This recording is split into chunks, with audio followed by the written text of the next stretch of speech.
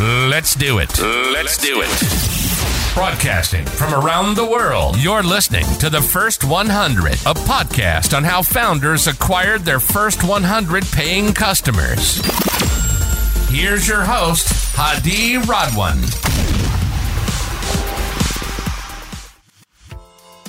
Welcome to the show, Budon. How are you doing today? Doing great. Thanks for having me.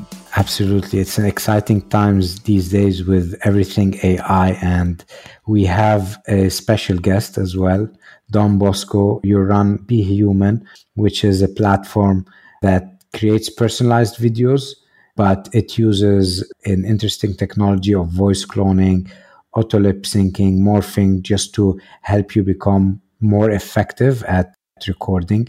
And you've raised $885,000 in pre-seed round. And let me see if I get this right. So I have a number of investors I want to reach out to, and I want to send them a personalized video. Now, instead of going and recording for each person a separate video, I can record it once and I can send it to hundreds in a personalized way. Did I get that right? Exactly. And the key magic here is that we're personalizing each video so that when you send it to, let's say, James, who's at 0.9 venture, right? He gets a video that says, hey, James, I see you're at 0.9 capital. You can show his website there. And then if it's Mark at Sequoia, he gets a video where you're saying Mark. You say Sequoia and we show Sequoia's website. So you can get as personalized and in-depth as you'd like. Amazing. I've played around with it. It's very useful. It's easy to use. You've done an amazing job in terms of the user experience. I know you're still early. So tell me, when you start a company from scratch, where do you start? Do you start by finding the founder, the idea? Are you an engineer? Have you built the product yourself?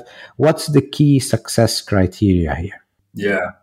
Well, I founded the company because I had a need for it. And actually, I think I started building our technology before I even knew what I was doing, you know what I mean? What the company was even becoming. So going back about 3 or 4 years ago now, I was running a lead generation agency, and it became harder and harder to book meetings, right? The average cold email, the average LinkedIn outreach just wasn't working anymore. And so I had to improvise, started to play with video, realized that worked more and more.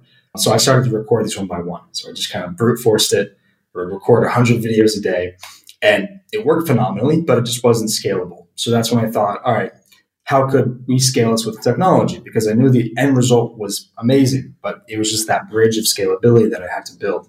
So I'm, not an engineer, not a programmer, not a developer. And here I set out to build groundbreaking AI, right? So how did I get there? Well, I started off with a very, very, very crude and rudimentary MVP, which actually used no AI back 3 years ago. It was we would just personalize the website we'd show behind the screen. So all we were doing was taking a screenshot of a website, putting it behind the screen. We were not personalizing any speech, but it still worked, right? It was still enough. Today, it's probably not enough, but back 3 years ago, it was. So that's when I started to deploy that. And then I came up with some other crafty ways to start to now modify speech and things like that. So it was just by being very, I'd say, resourceful and clever with what I could do with the little understanding I had. I did invest some of my lead generation's earnings into hiring a junior developer that I could afford.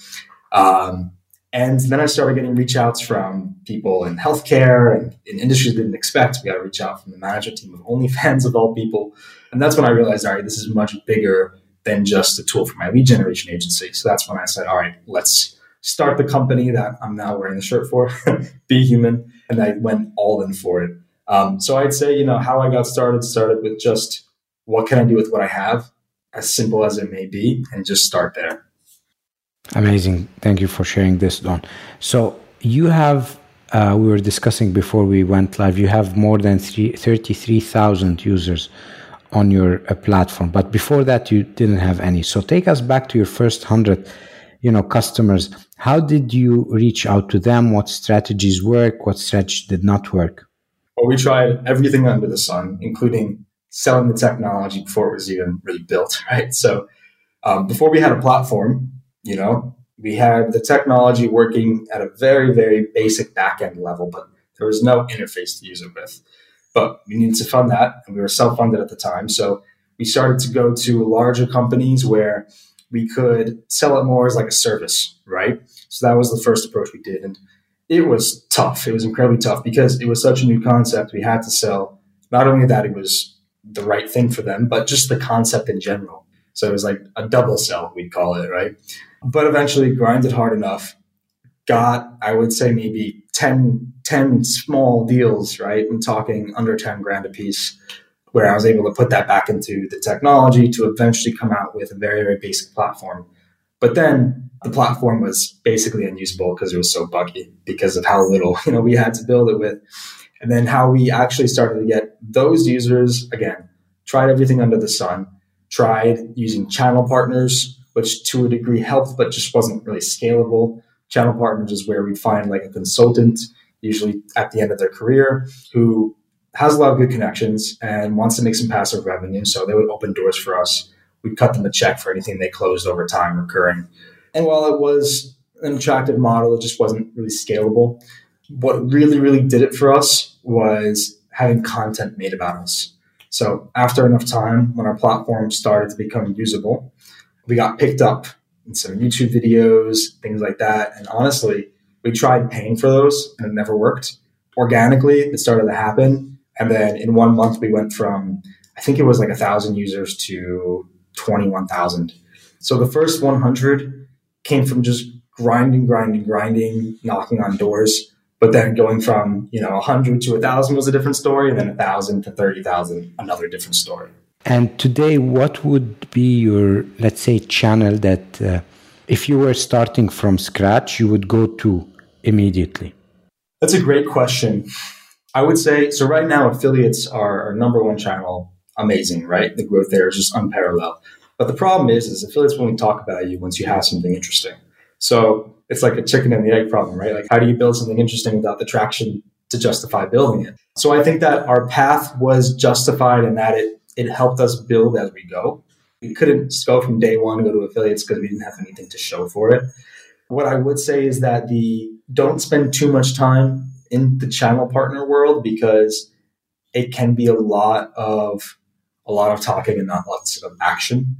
I would probably have gone for content marketing, making long-term investments in content marketing earlier on. So it's one of those things where, like, in early stage, you're just trying to get your first customer. It's the last thing you think about, but the sooner you start planting those seeds, the sooner that they'll sprout.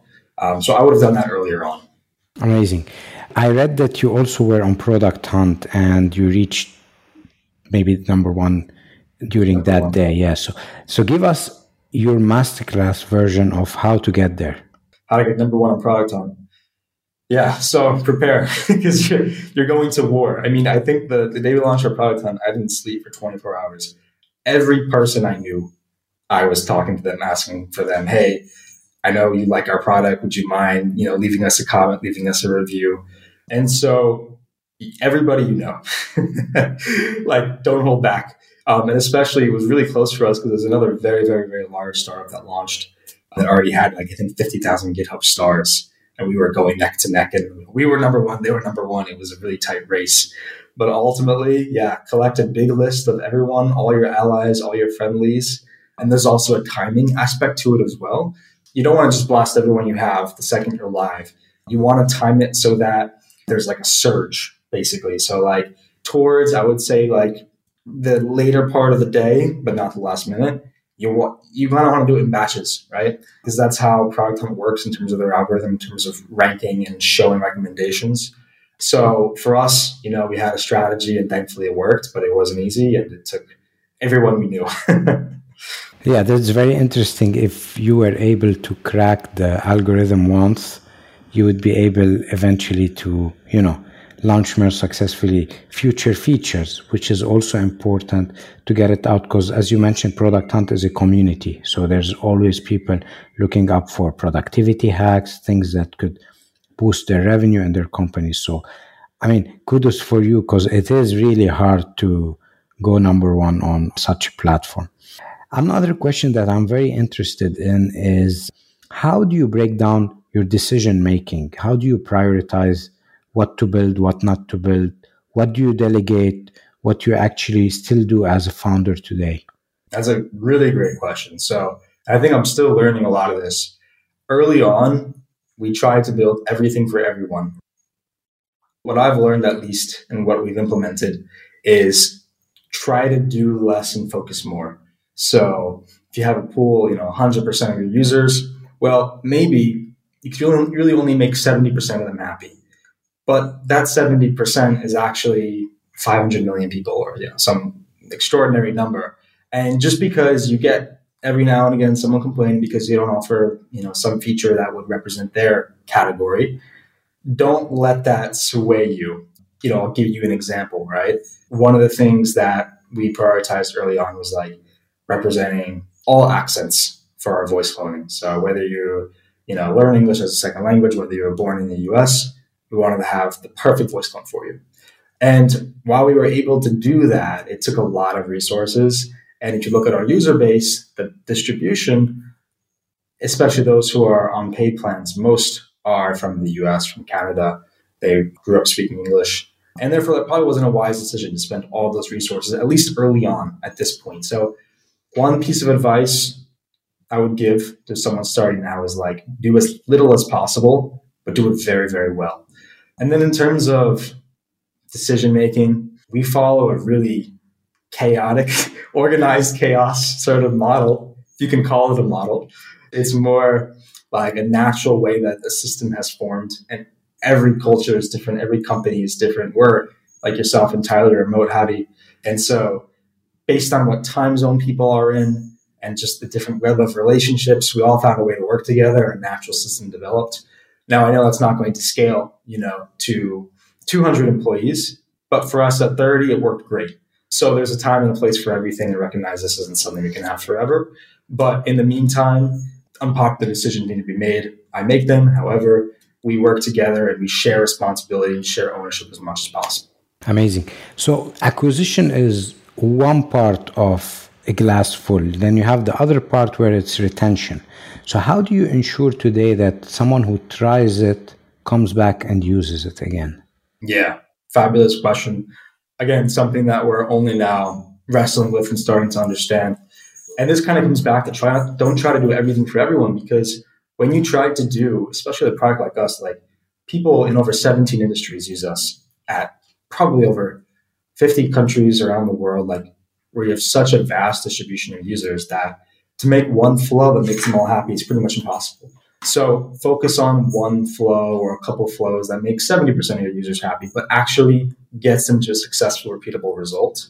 And if you lose 30%, so be it. That's just sort of the numbers. But the main thing is that you have to get at least some people to that repeatable, successful result. That's something that, again, we tried to create a system that can do everything.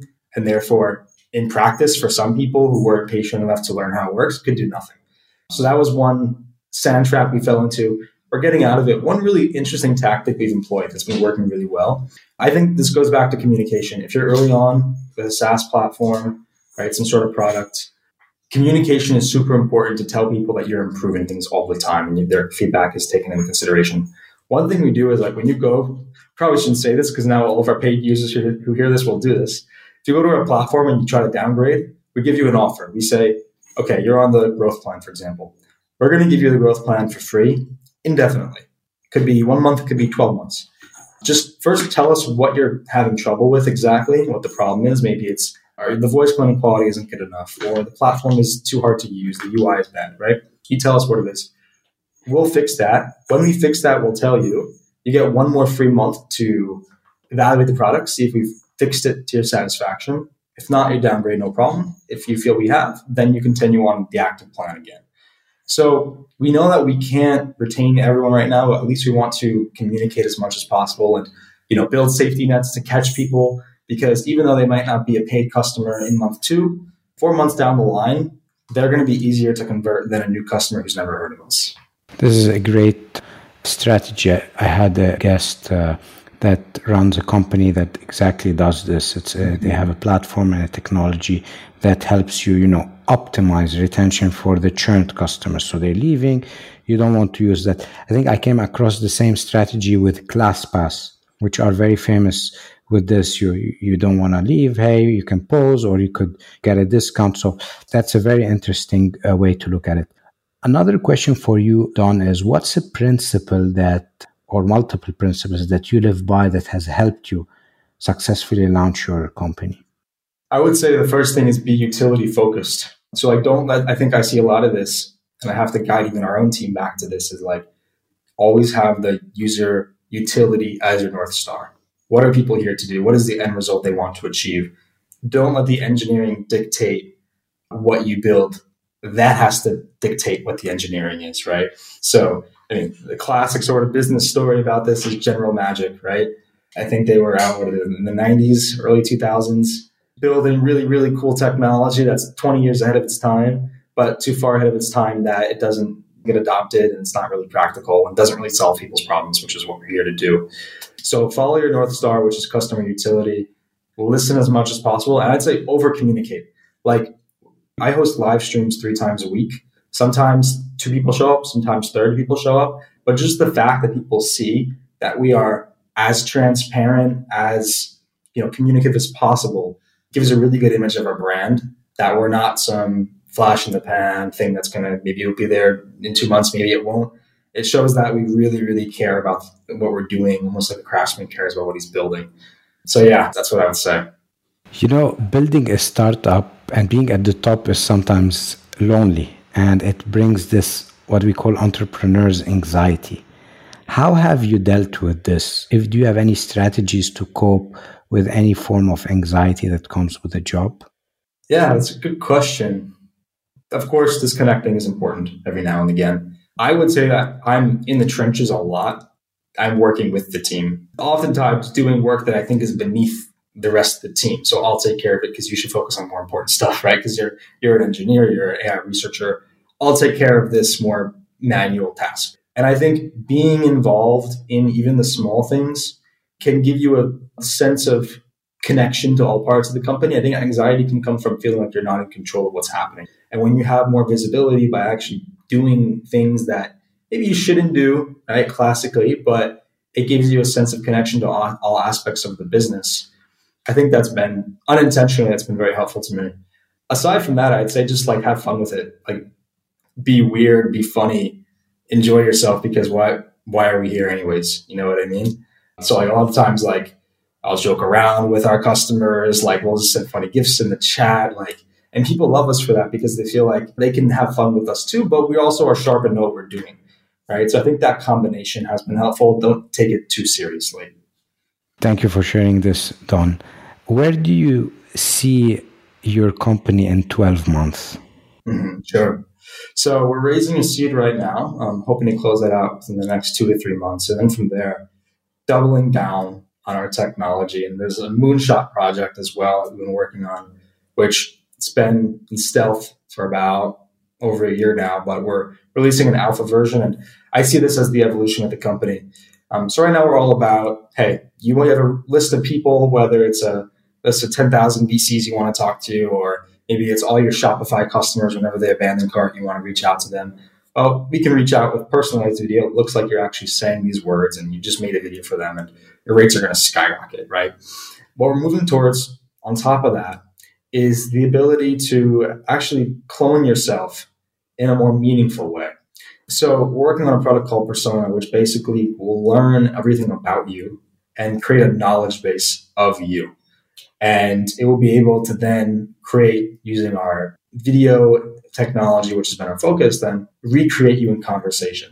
So Hadi, I can collect everything you know by listening into all your meetings, by listening to all your emails, anywhere that you have communication that you give me permission to, build a knowledge base for Hadi, then recreate Hadi into a video form where he's blinking and moving and talking and it sounds like him and looks like him, the same prosody that he uses, and then be able to deploy that into conversations.